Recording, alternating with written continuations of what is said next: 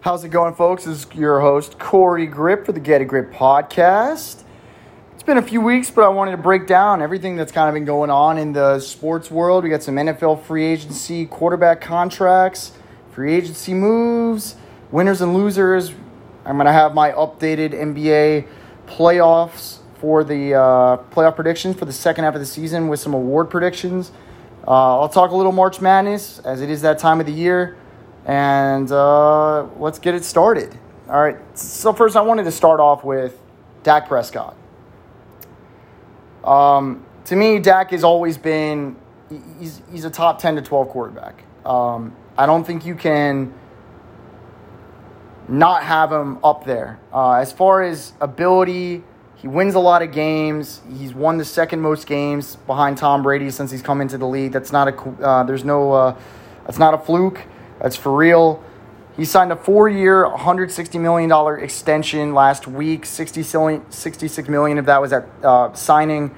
And this year he's only having $22 million against the cap. And with that, Dallas has done nothing within in free agency, and that cap hit's going to increase to $33 million in 2022, $44 million in 2023, and then $47 million in 2024. Dak definitely earned this contract with how he's produced on the field to a large extent based on the market. But he's not a top 5 quarterback. At best, he's bottom of the top 10 in that top 12 range. You can't have a top 12 list of quarterbacks without Dak Prescott being in there. But here are some numbers that, to me, I've never really been a fan of Dak Prescott. And there's one quarterback in this league that he's a slightly better version of that people aren't talking about enough. But I'll start with this. Since 2016, when the Cowboys went 13-3, Dak Prescott is 7-19 against playoff teams or teams with winning records from 2017 to 2020. I'll repeat that again. He's 7-19 against teams with winning records or teams that made the playoffs from 2017 to 2020. And I'll break it down even further. In 2017, without Ezekiel Elliott missed half a dozen to 7 games due to a personal conduct suspension with the league. And in that season, in that 5-game, 6-game stretch over the middle of the season, against winning record / playoff teams, Dak was 0-3 with 5 interceptions, no offensive touchdowns, and 22 total points. That came against the Falcons, Eagles, and then the Chargers on Thanksgiving.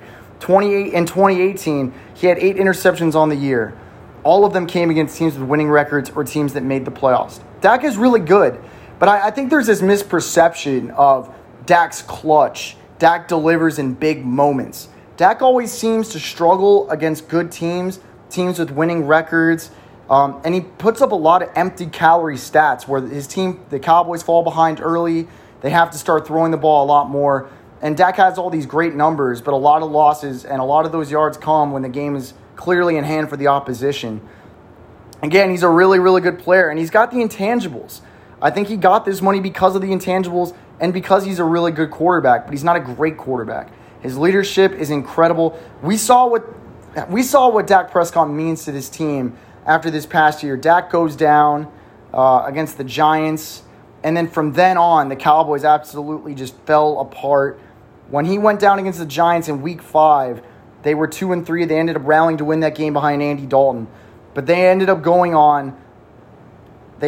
losing 7 of their next 8 games. And while they did win 3 of their last 4, they beat the Bengals without Joe Burrow. They beat the San Francisco 49ers that were basically COVID struck and injury riddled the whole season. And they beat an Eagles team that had basically quit playing with Jalen Hurts instead of Carson Wentz. To me, that's not a very impressive season for the Cowboys, given all the expensive players and talented players they have on that team with DeMarcus Lawrence and Amari Cooper and Ezekiel Elliott and still a talented offensive line.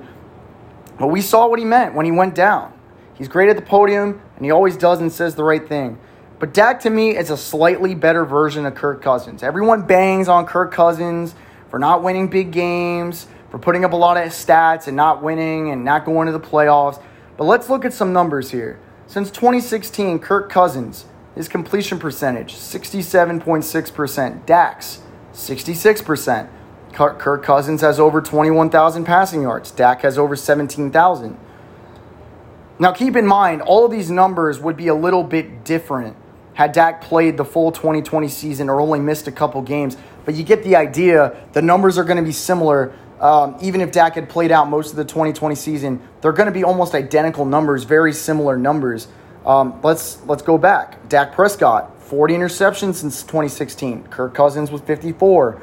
Kirk Cousins has a 106.64 quarterback rating. Dak has a 97.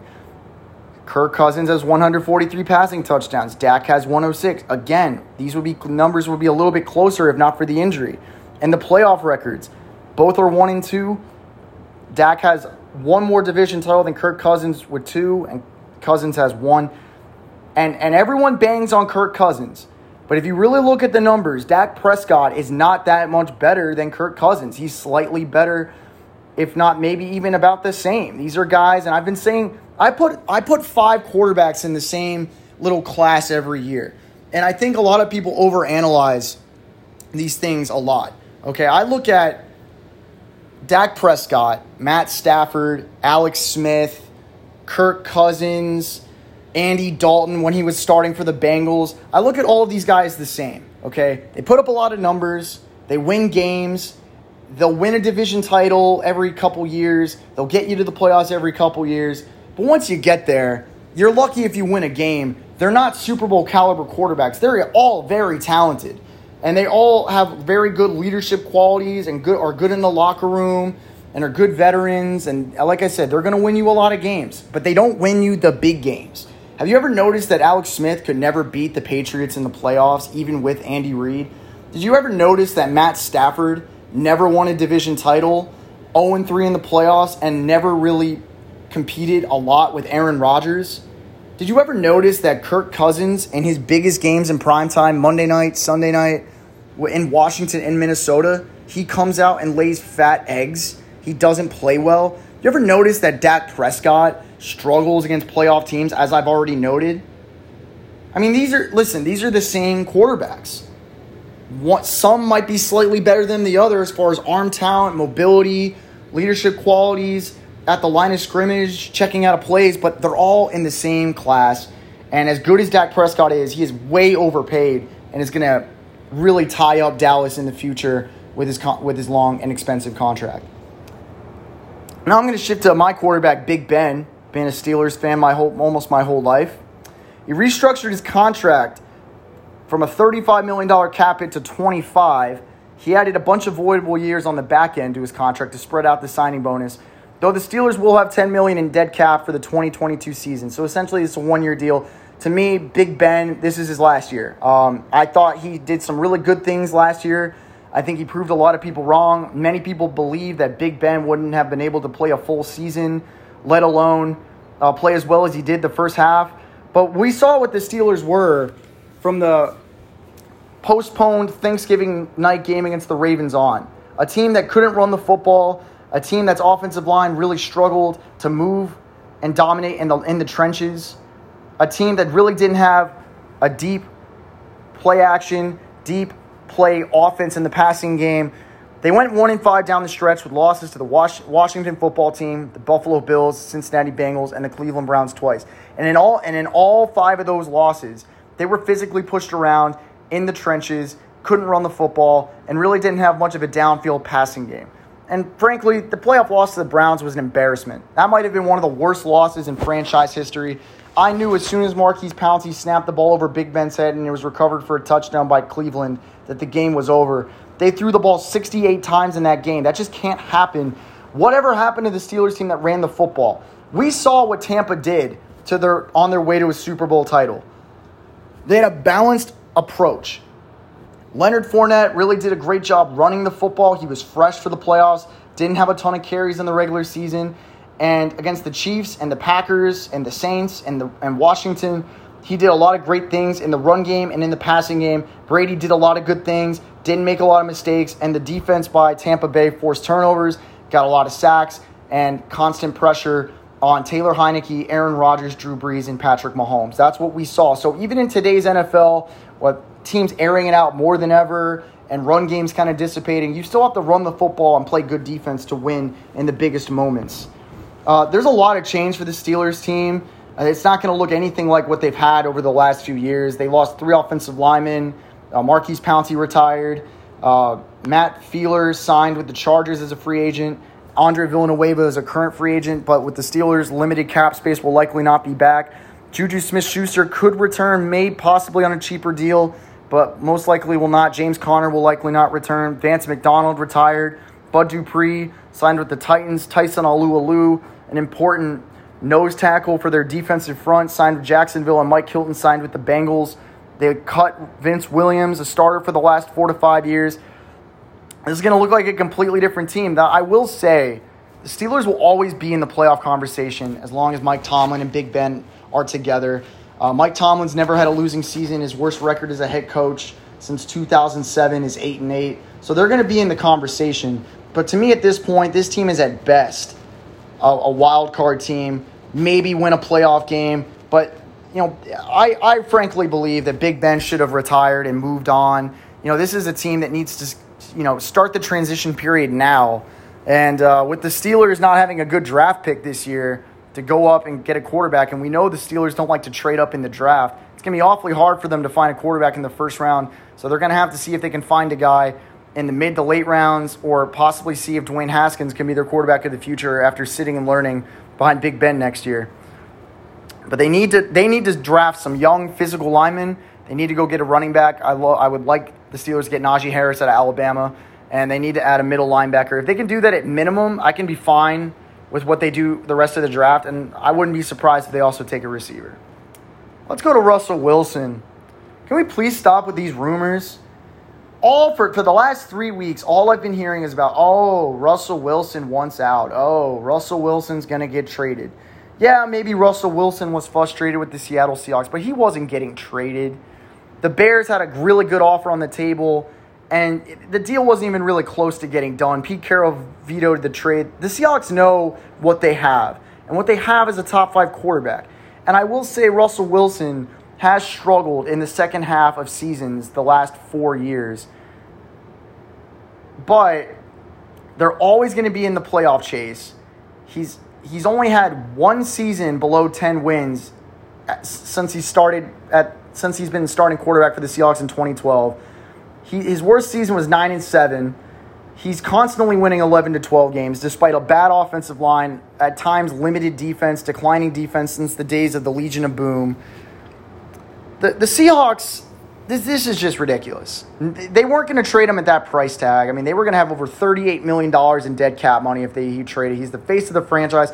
They got to make this thing work. It's not every day that you stumble upon, a franchise quarterback. Look at teams like the Dolphins and the Jets. And they've been looking for franchise quarterbacks for years. The Dolphins haven't had one since Dan Marino. The Jets really haven't had one since Joe Namath. For the longest time, the Bills didn't have one until Josh Allen had a great season this past year, and since the days of Jim Kelly. There are a lot of teams that just can't figure out the quarterback position. Chicago really hasn't had one. Jay Cutler's been their best quarterback the last 30 years. It's not easy to figure out the quarterback position. Some teams are really good at it. Some teams are not. So for the Seahawks to even consider, obviously, yes, every player has got a price tag. No player is untouchable. Everyone has a price. But Russell Wilson can't be traded. He's a consensus top 5 quarterback. The O-line issues I'll dive into now. Part of that is due to Russell Wilson. I think sometimes Russell Wilson bails on the pocket.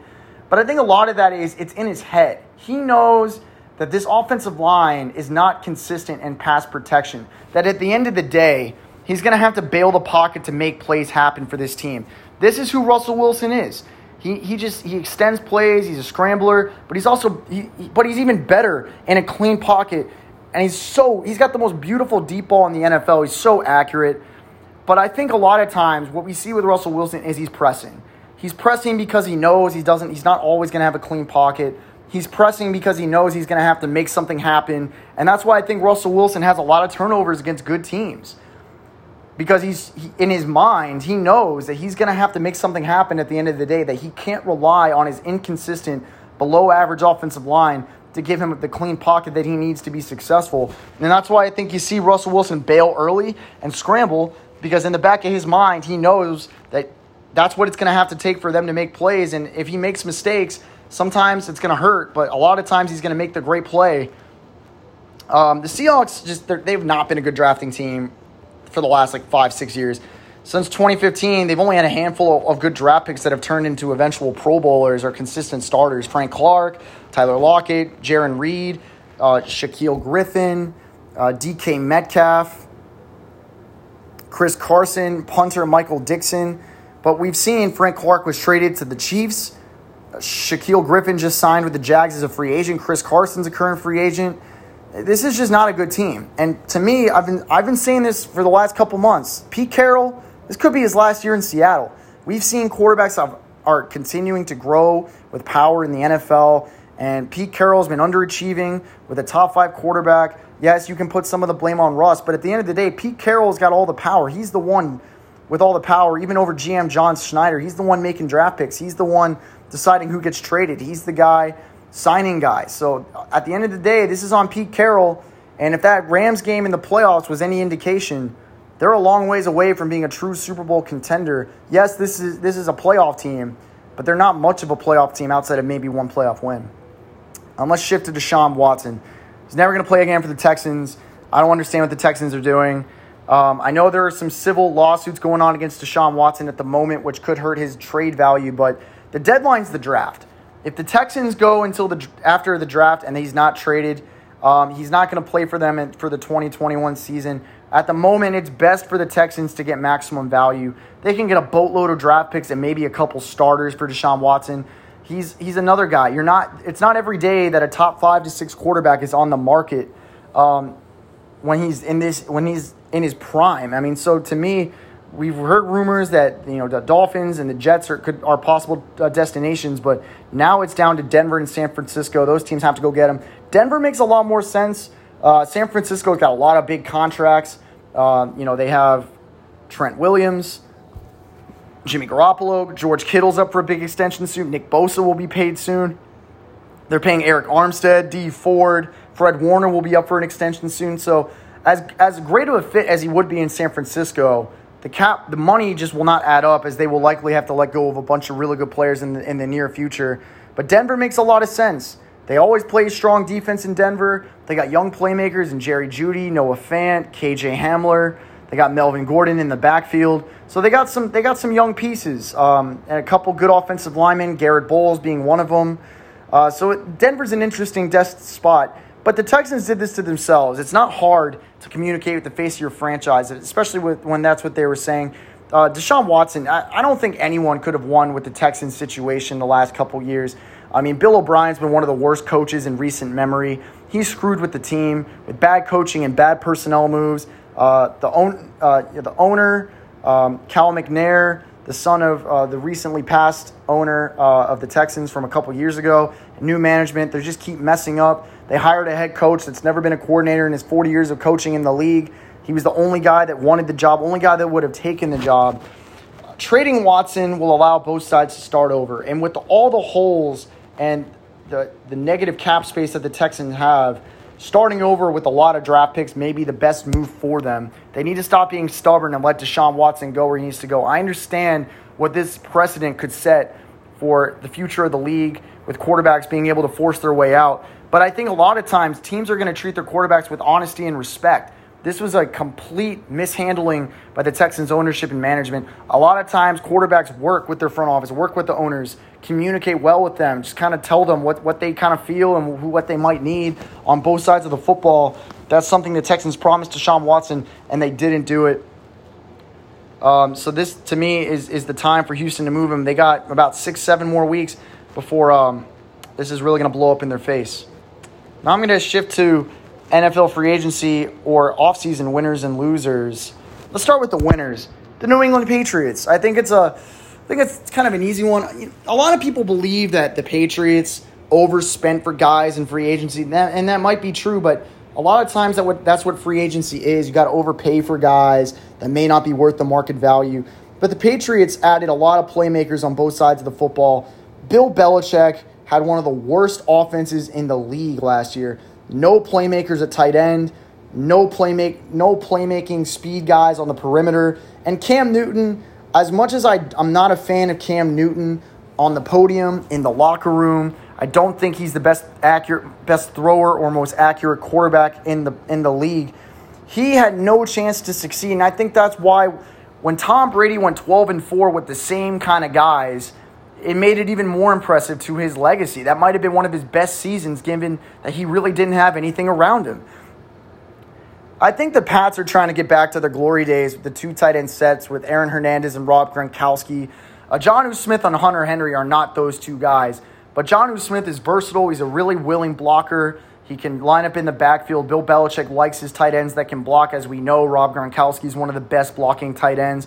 And Hunter Henry is an offensive weapon. And he's had some injury concerns, but when he's healthy, he's a top 10 offensive talent at the tight end position.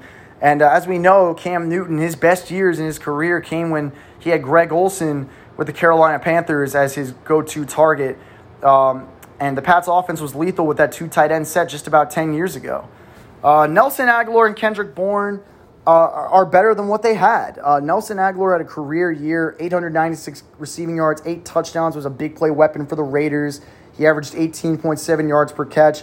Kendrick Bourne had 11 touchdowns, 12.9 yards a catch, and a run-heavy offense the last 3 years. He's a big, physical wide receiver over the middle of the field. So now you add two tight ends that can work the middle of the field, as well as a receiver, and a guy that can take the top off the defense. I know these guys aren't great. Nelson Agholor parlayed a career year, a 1-year prove-it deal in Las Vegas into a 2-year deal with the Patriots. But the Bill Belichick has never been about giving one wide receiver a ton of money. Remember, he traded for Randy Moss. He didn't sign Randy Moss. He kind of stumbled upon him, and we saw what Brady did with Randy Moss. Bill Belichick, I will say this about Bill Belichick. He is the best coach in NFL history at adjusting to his personnel and playing to their strengths. That's why I believe that these signings are all going to work, because Bill Belichick plays to the strengths of his players. That's what we've seen. And we've also seen that Bill Belichick likes vets, guys that have been in the league for years. Matt Judon is another great example. And he's never had 10 sacks, but he's versatile. He's got a lot of speed, and he's good against the run. Bill Belichick will play to his strengths, and I would not be surprised if Matt Judon has double-digit sacks for the first time in his career with Bill Belichick. And then Jalen Mills, a versatile corner. Patrick Chung retired. He can play corner. He can play safety. And they also traded for Trent Brown, who had his best year of his career during their last Super Bowl run during the 2018-19 season. So all in all, I thought the Patriots made a lot of smart moves. They've signed a lot of under-the-radar guys as well as smaller deals. They've done a really good job. And I would not be surprised if they're back in the playoffs this upcoming season, given the coaching and given the talent injected into both sides of the football. Let's go to the Jets. I think they're a winner. The Jets are trying to start over. And, to me, I like Robert Saleh. He seems like a big culture guy. I remember saying when Adam Gase was hired, I remember saying this is going to be a bomb. Because guess what? There's a reason when the Dolphins fire you, and the Dolphins have not been the most functional organization since Dan Marino retired. Now, I do think the Dolphins are doing a good job with Brian Flores. I think Brian Flores has them going in the right direction. He's developed a strong culture. He's established credibility. He's established a bar, expectations, a standard for the Dolphins. And so I think he's got them going in the right direction. But for the longest time, the Dolphins had a really bad track record of hiring head coaches. Adam Gase had a 20th ranked offense or worse when he was the offensive coordinator with the Chicago Bears.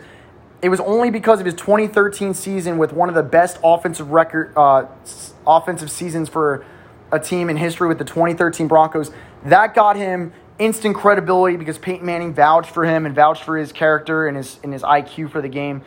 It was a bad hire. Robert Saleh is a player's coach. He's got a lot of energy. He's young. And his players in San Francisco vowed that they would run through a brick wall for him because they loved playing for him so much because he cared for his players. I thought Corey Davis was a really good signing for the Jets. The Jets didn't really have a vertical guy for their passing offense last year. They let go of Robbie Anderson. I really felt like after what I saw from Robbie Anderson last year with the Carolina Panthers, I thought he was a one-trick pony. But what I realized is that I think the Jets were underutilizing Robbie Anderson in the passing game because he was doing things last year with the Panthers that I never thought he could do. So I think Corey Davis will add that over-the-top element to their offense again. He had just under 1,000 receiving yards and 5 touchdowns last year, averaged 15 yards per catch. His numbers are down for a few reasons, okay? Remember, he was a top 5 pick coming out of Western Michigan in the 2017 draft. There was a reason why he was picked as high as he was. He played with a mobile quarterback in Marcus Mariota for the first 2.5 seasons of his career, who's not known as a great passing quarterback. And then Ryan Tannehill became the starter mid-2019. The chemistry was not there, and the Titans really rode Derrick Henry to the AFC Championship game, and Tannehill was more in sync with A.J. Brown. But what we saw last year was what made him a top 5 pick. His ability to stretch the field. He was a big play machine after the catch. Very good over the top. And that's something the Jets just haven't had. They didn't have last year. Assuming Jamison Crowder's still on the team, he can work the middle of the field. Mims and Davis can work over the top, work on the sideline. So I thought that was a really good addition for the Jets. Carl Lawson, another guy. I think he's a grinder. He's been getting better every single year of his career. He had 44 quarterback pressures last year, which combines hurries, quarterback knockdowns, and sacks, and played a career-high 68% of his defensive snaps.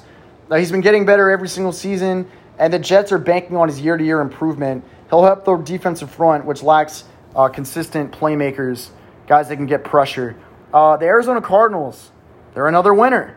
Added a lot of veterans that can really add experience and knowledge and leadership to the locker room. J.J. Watt, he's not what he used to be, but he still adds toughness and leadership to the locker room.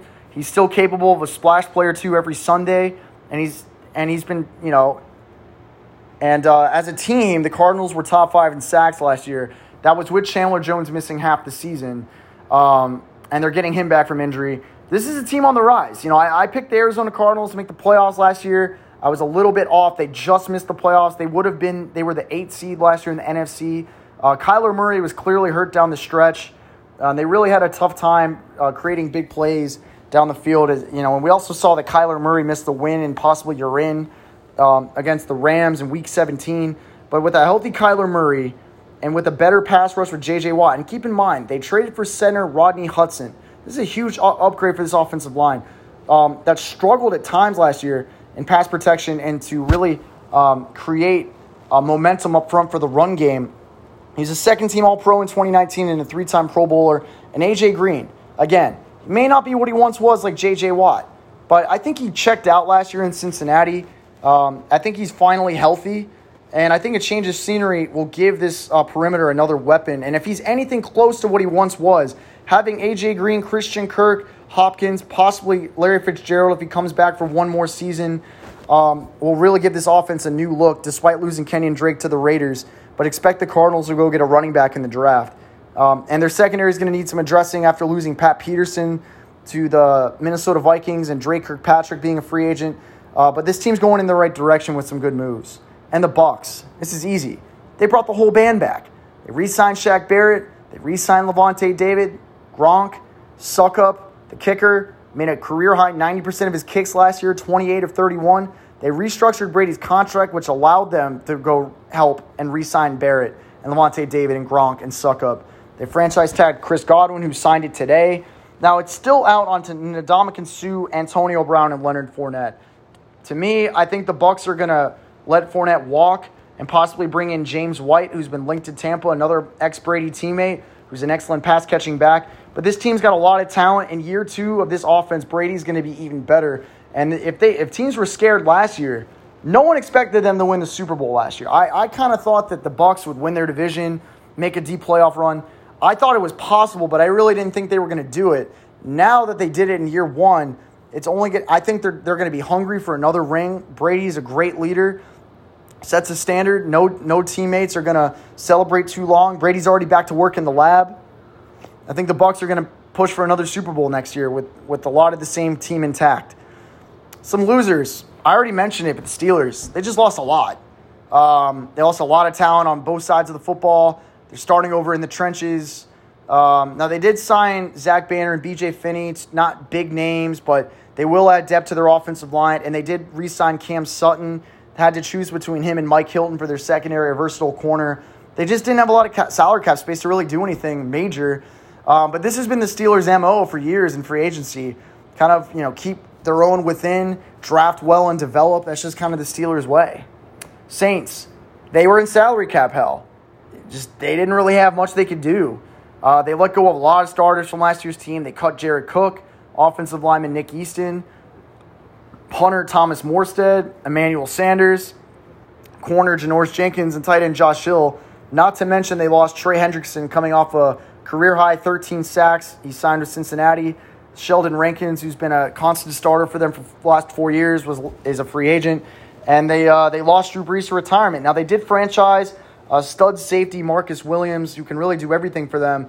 And they re-signed Jameis Winston to compete with Taysom Hill for the starting quarterback job. But, with Tampa Bay basically restocking their roster, bringing everybody back, and the Saints having to let go of a lot of guys, including Drew Brees, the Saints certainly are losers given what's going on in Tampa. The Raiders, I don't get it. You had the highest paid offensive line in the league, really did a good job of paving the way for Josh Jacobs protecting Derek Carr, and they cut or traded 4/5 of their offensive line. They traded Gabe Jackson to Seattle, Rodney Hudson to Arizona, Trent Brown back to New England, and they cut Reggie Incognito. Not to mention, they cut Tyrell Williams and Marcus Joyner, both disappointments, but not when they signed, and they let go of Nelson Aguilar. They did sign John Brown, who is essentially another Nelson Aguilar, but they gave Yannick Ngakoue a lot of money, and he really didn't do much last year with the Vikings and the Ravens, and he's made a lot of noise in Jacksonville for wanting a big contract and then holding out multiple times. And is he really a great locker room fit? He'll help their pass rush, but is he really worth the money? I'm not really sure what the Raiders were doing. I think they're trying to give more resources to the defense, but Derek Carr is not a great quarterback under pressure, and they just put him in a lose-lose situation. To me, this kind of feels like this is a make it or break it year for Derek Carr. Offensively, they were good last year, but they kind of faltered down the stretch of the season. And I know their defense wasn't great, and they're trying to address that side of the football, but at the cost of your offense, in an offensive-driven league, that might not be the smartest idea by John Gruden. And lastly, the Green Bay Packers. They re-signed Aaron Jones to a discount. They didn't do anything.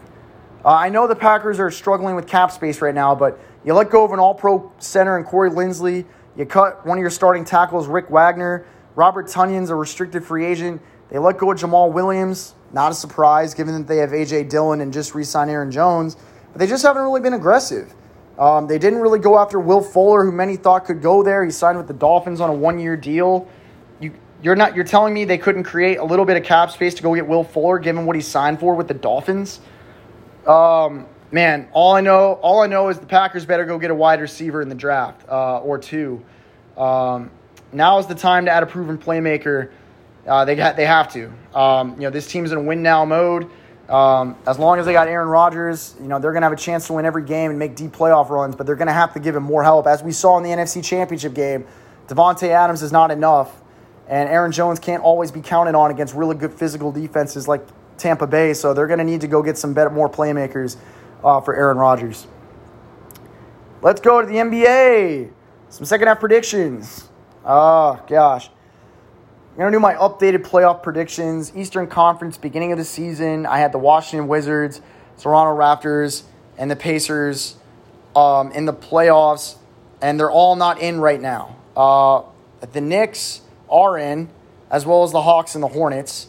So far I got 5 of the 8 correct. The Eastern Conference is kind of a crapshoot because a lot of the teams, are expected to be in the playoffs. The Celtics, the Sixers, the Nets, the Heat. Man, I'm forgetting what team. Anyway, the Bucks. The Knicks won't make it. The Raptors will. The Raptors have been they've been COVID struck all year. Fred VanVleet and Siakam and OG Anunoby, they've all had COVID for extended periods of time. And despite that, they're only 2.5 games out of the 8 seed. I like the Knicks. They've been a great story. They're playing hard for Coach Thibodeau. Julius Randle has been a stat stuffer for them all year, leads the team in assists, rebounds, steals, and points per game. He was a first-time All-Star this year and well-deserved. The Knicks just don't have the guard play. They're 1-3 since the All-Star break. They won tonight against the Magic, so they're 2-3. But they're not playing well against good teams, and they're beating the bad teams, which is what they should be doing. They're playing hard. And I think Tibbs will keep him in the conversation until May, but, I don't really think they have enough. Julius Randle, does he have enough in the tank to get them to the finish line? R.J. Barrett and Emmanuel quickly have played well, but are they going to be enough? I don't think they will. The Hawks, I kind of thought were a playoff team, but I wasn't sure. As well as the Hornets, I was kind of on the fence with both of them. I wasn't really sure whether to pick them or the Wizards.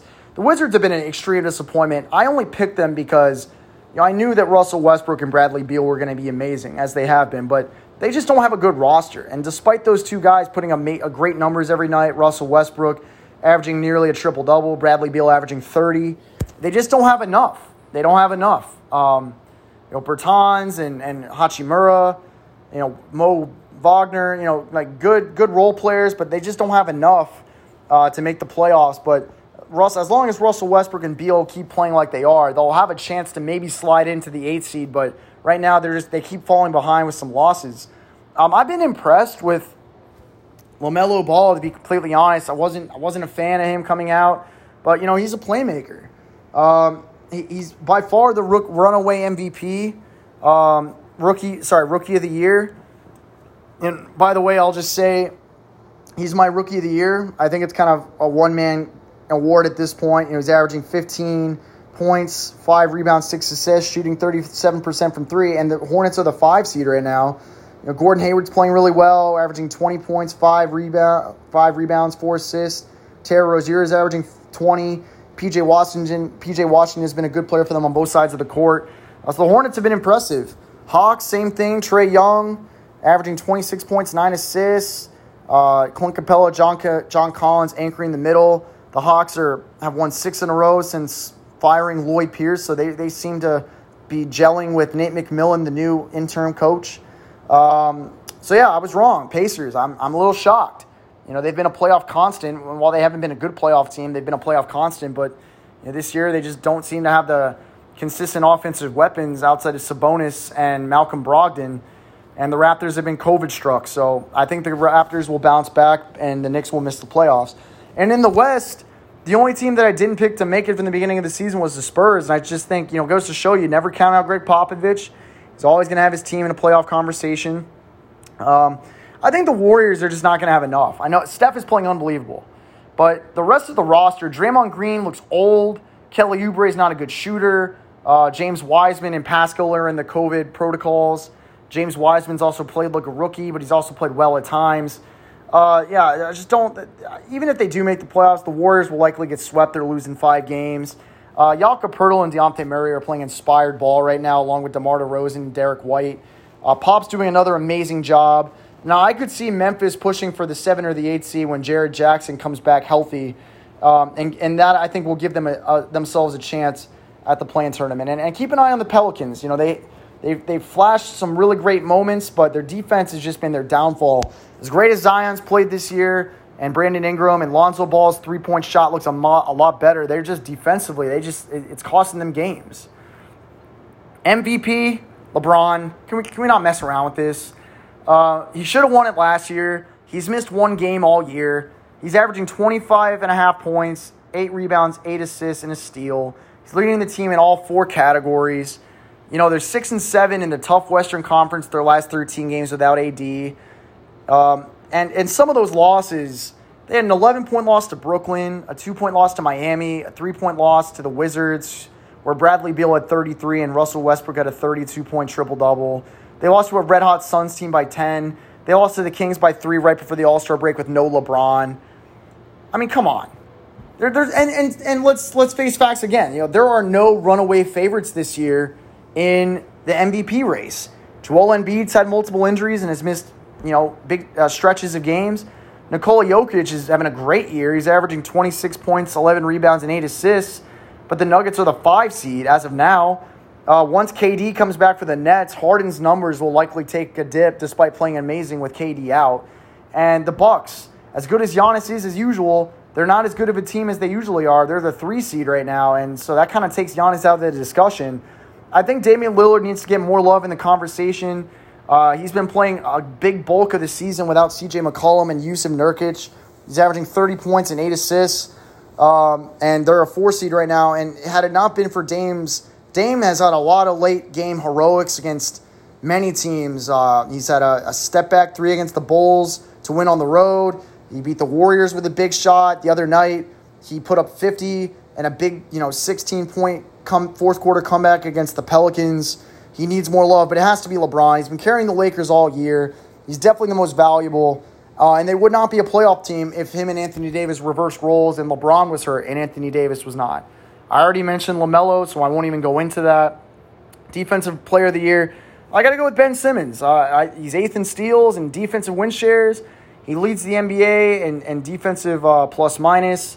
And he anchors the Sixers' perimeter defense, often takes the challenge of guarding the other team's best player if it's not a big man in crunch time. I think AD would be more in this conversation, but injuries will hurt his case. And I think it's going to come down between Rudy Gobert and Ben Simmons. Gobert is second in blocks, second best defensive rating, and second in defensive win shares. Both the Sixers and the Jazz are in first place right now, so whoever finishes with the better record will likely have their player win Defensive Player of the Year. Now I'm going to talk about my last topic, March Madness. It's my favorite time of the year. I love the tournament. There's nothing like it. With that being said, my final four picks. I'm going to start with Illinois. They're a deep team. They're one seed. They have two elite players inside and outside with Ayo Dosunmu and Kofi Cockburn. Great guard play with many upperclassmen. Tim Frazier, Curbelo, a freshman guard, has flashed moments this year. They're a very physical and tough team. And they were the best team all year in the deepest conference, especially the last month and a half. They shoot 37% from three as a team, and they score over 80 points a game. They're great in transition and in the half court. Enough said. Ohio State's my second Big Ten team coming out of the Midwest. Ohio State, another team with really good guard play. I would say the weakness of this team is they lack great interior defense, but in their region, the only team that really could give them problems size-wise is North Carolina, and they're an 8 seed. And those teams would meet. If they did meet, it would be in the Elite Eight. So outside of North Carolina, I don't really see any team that could give them problems like Iowa did with Luka Garza and like Michigan did with Dickinson and like Illinois did with Cockburn. And they, again, another good three-point shooting team. They shoot 36% from three as a team. Dwayne Washington, E.J. Liddell are matchup problems. With both having the ability to make tough ISO shots, finish around the rim. This is a team with a lot of upperclassmen. C.J. Walker, a transfer from Florida State. He's a physical playmaking guard. He's made deep tournament runs before when he was at Florida State. The X factor, I think, for Ohio State is Seth Towns. He's a grad transfer from Harvard. At Harvard, is 2 years starting. He shot 37% from three and 43% from three 2 years ago. He really hasn't played much this year, but during the Big Ten tournament, he averaged over 20 points a game, and he's another shooter for this team. He's 6'10". He had 4 blocks and 5 rebounds against Michigan in the semifinal. He had 12 points in the overtime quarterfinal victory over Purdue, and he had 4 points and 7 boards against Illinois in the conference final. I think he will be a huge X factor for Ohio State as they are not big in the front court. Florida State is my third Final Four team. This is a deep team. They go 9-10 deep. They shoot 39% from three as a team. They got 5 to 6 guards led by MJ Walker, Scotty Barnes, and Anthony Polite that all average double figures. They're very lengthy, and I do think they have enough size in the post. The thing with Florida State is they've had trouble with turnovers this year. They're averaging over 15 turnovers a game, especially in the ACC tournament against North Carolina and Georgia Tech. But the thing with Georgia Tech is they were the team that forced 20 turnovers or more in their 3 meetings in ACC conference play. No team outside maybe Texas and their region will cause that kind of havoc with their athletic and havoc-causing guards. And so because of that, this is another team with upperclassmen-led guards. Are you seeing a theme here? The teams that make the deepest tournament runs, generally speaking, have good post play, great guard play, and teams that can make threes and make free throws at a high level. All 3 of these teams do all 3 of those well. And last but not least, Gonzaga. They've been the best team on paper all year. They shoot 36% from three as a team. They got good inside-outside presence with Drew Timme and Corey Kispert. Jalen Suggs is a top 5 lottery pick in this upcoming draft. All 3 of those guys were first and second team All-Americans. They average 92 points per game as a team. They can score in a hurry and in bunches. Now, they only play 7 guys, so they're not a deep team if someone gets hurt or someone gets into foul trouble, but they're very talented. Jalen Suggs reminds me a lot of a better offensive version of Rajon Rondo or a younger version of Chris Paul. He's an excellent playmaker. He sees the floor very well and makes very precise passes, and he's an excellent shooter. I have Illinois over Gonzaga in the title game. I think it's going to come down to post play. Cockburn and Drew Timme both shoot around 70% from the floor with 2-point field goals. So whoever wins that matchup will likely win that game if they were to meet. But at the end of the day, I think Gonzaga at times in past tournaments with this similar type of team, they struggle with physical play, especially Corey Kispert and Drew Timme. I do think that Jalen Suggs will be the X factor for them throughout the tournament. He's such a great guard, driving and shooting and creating, especially and on the defensive end of the floor, he sets a tone. But I think Ayo Dosunmu and Cockburn are on a mission. They're a very physical team. They play great, and they handled a lot of adversity playing in the toughest conference, deepest conference all year in the Big Ten. So I'll give the edge to Illinois. Some quick upset picks. I got 12 seed UC Santa Barbara over Creighton, the 5 seed. Since head coach Greg McDermott made some comments that really rubbed a lot of his players the wrong way, Creighton has really lacked focus and intensity the last couple weeks of the season, and they struggle with physical teams, which Santa Barbara is, leading me to pick them for the upset. I have Ohio to the Sweet 16. Jason Preston's an unbelievable player. He's averaging 16 points, 6 rebounds, and 7 assists, and he's shooting 40% from 3. And Dwight Wilson, their big man, shooting over 67% from the field. As a team, they shoot 36% from 3 and score over 80 points a game.